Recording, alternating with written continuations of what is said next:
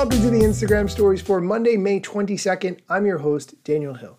I have not been very consistent with the show lately because of some personal projects, but good news, I've gotten those personal projects to a much better place. So going forward, I'm going to try to do this show back up to 4, maybe even 5 times a week. I'm going to do my absolute best.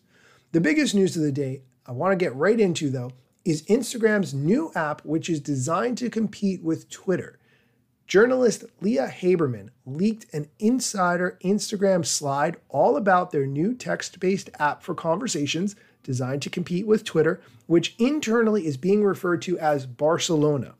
The slide, which I will link to in the show notes so you can check it out for yourself, highlights some of the new things about this text-based app designed for conversations, just like Twitter. It says, say more with Instagram's new text-based app for conversations. Talk directly with your peers and audience. Create with text and attach links, photos, and videos. Engage with likes and replies to deepen connections with friends, fans, and other creators. Bring your fans with you. Quickly build an audience. In one tap, anyone can follow the accounts they follow on Instagram. Tune out the noise. We're taking safety seriously, equipping you with settings to control who can reply to you and mention your account. Accounts you've blocked carry over from Instagram, and we're enforcing the same community guidelines to help ensure everyone interacts safely and authentically. Reach new audiences. Soon, our app will be compatible with certain other apps like Mastodon. Users on these other apps will be able to search for, follow, and interact with your profile and content if you're public, or if you're private and approve them as followers. This allows you to reach new audiences with no added work.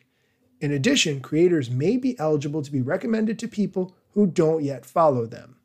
That is all the information on the slide. There are a couple of screenshots on there as well. I will, of course, link to it in the show notes.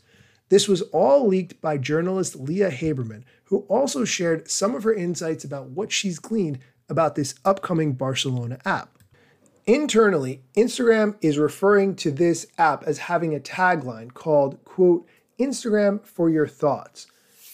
The decentralized app is built on the back of Instagram, but will be compatible with other apps. There's a single sign-on with your Instagram username and password. You can sync up with your existing followers. Your handle, bio, and even verification will carry over from Instagram.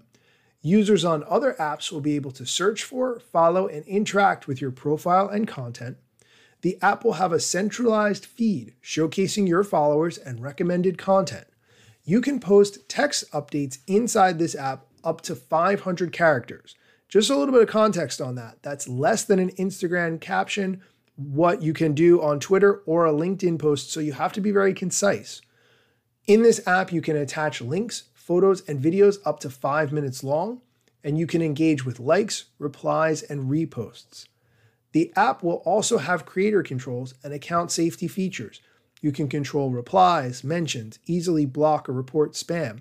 Accounts you've blocked on Instagram will carry over. Hidden words you've entered on Instagram will carry over. Two-factor authentication will be enabled. So all the similar things that you would expect from the Instagram experience. One thing she also mentioned is that there are no set plans for monetization being shared, which means that potentially there might not be any ads when the app first rolls out, maybe. In that case, expect the emphasis to be on an organic social strategy.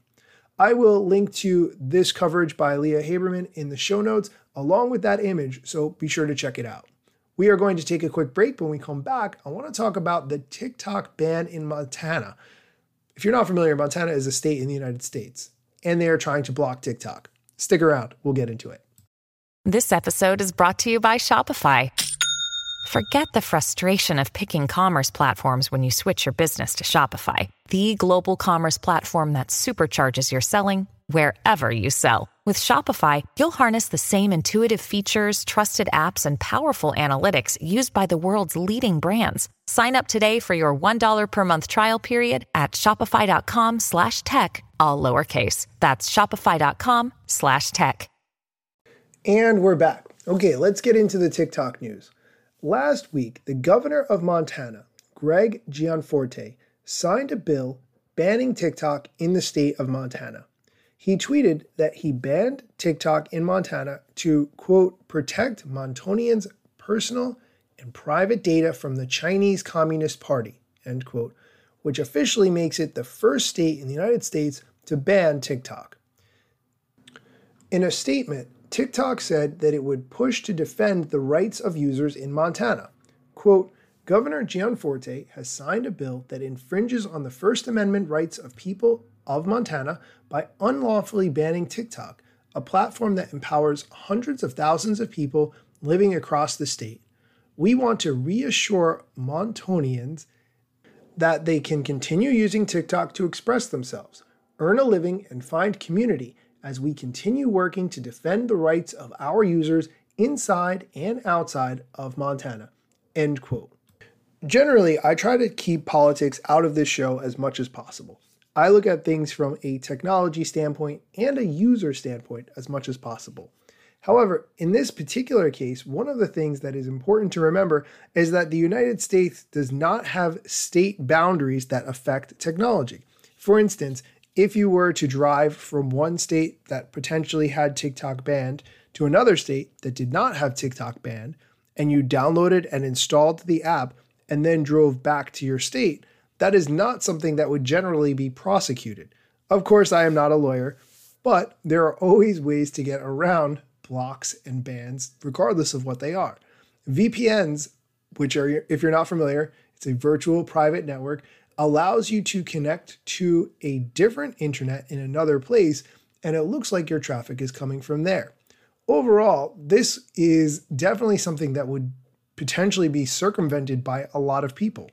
However, the bigger issue, and I just want to remind you that in case you forgot, I played the CEO of TikTok, Shou Chew, explaining where TikTok stores their data, that TikTok does not store any data in China.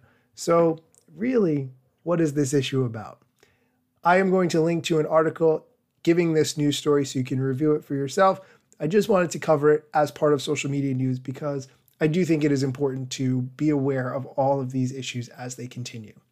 That's going to do it for today's show. Thank you so much for listening. We are going to do Mosseri Monday tomorrow, so be sure to come back. Instagram news got you covered. Sometimes even TikTok. Relevant platforms in the metaverse ahead of the wave. Without a break or a pit stop. Still waiting for Zuckerberg to give me the big job. Pause. Use trademarks and logos with Insta's permission, of course. If you like the show and you gain some good info, maybe leave a review. It's a type of applause. Just drop me a message if you want to collab. If you got some good content or you want to run ads. At Daniel Hill Media is where I am. TikTok, Facebook and Instagram.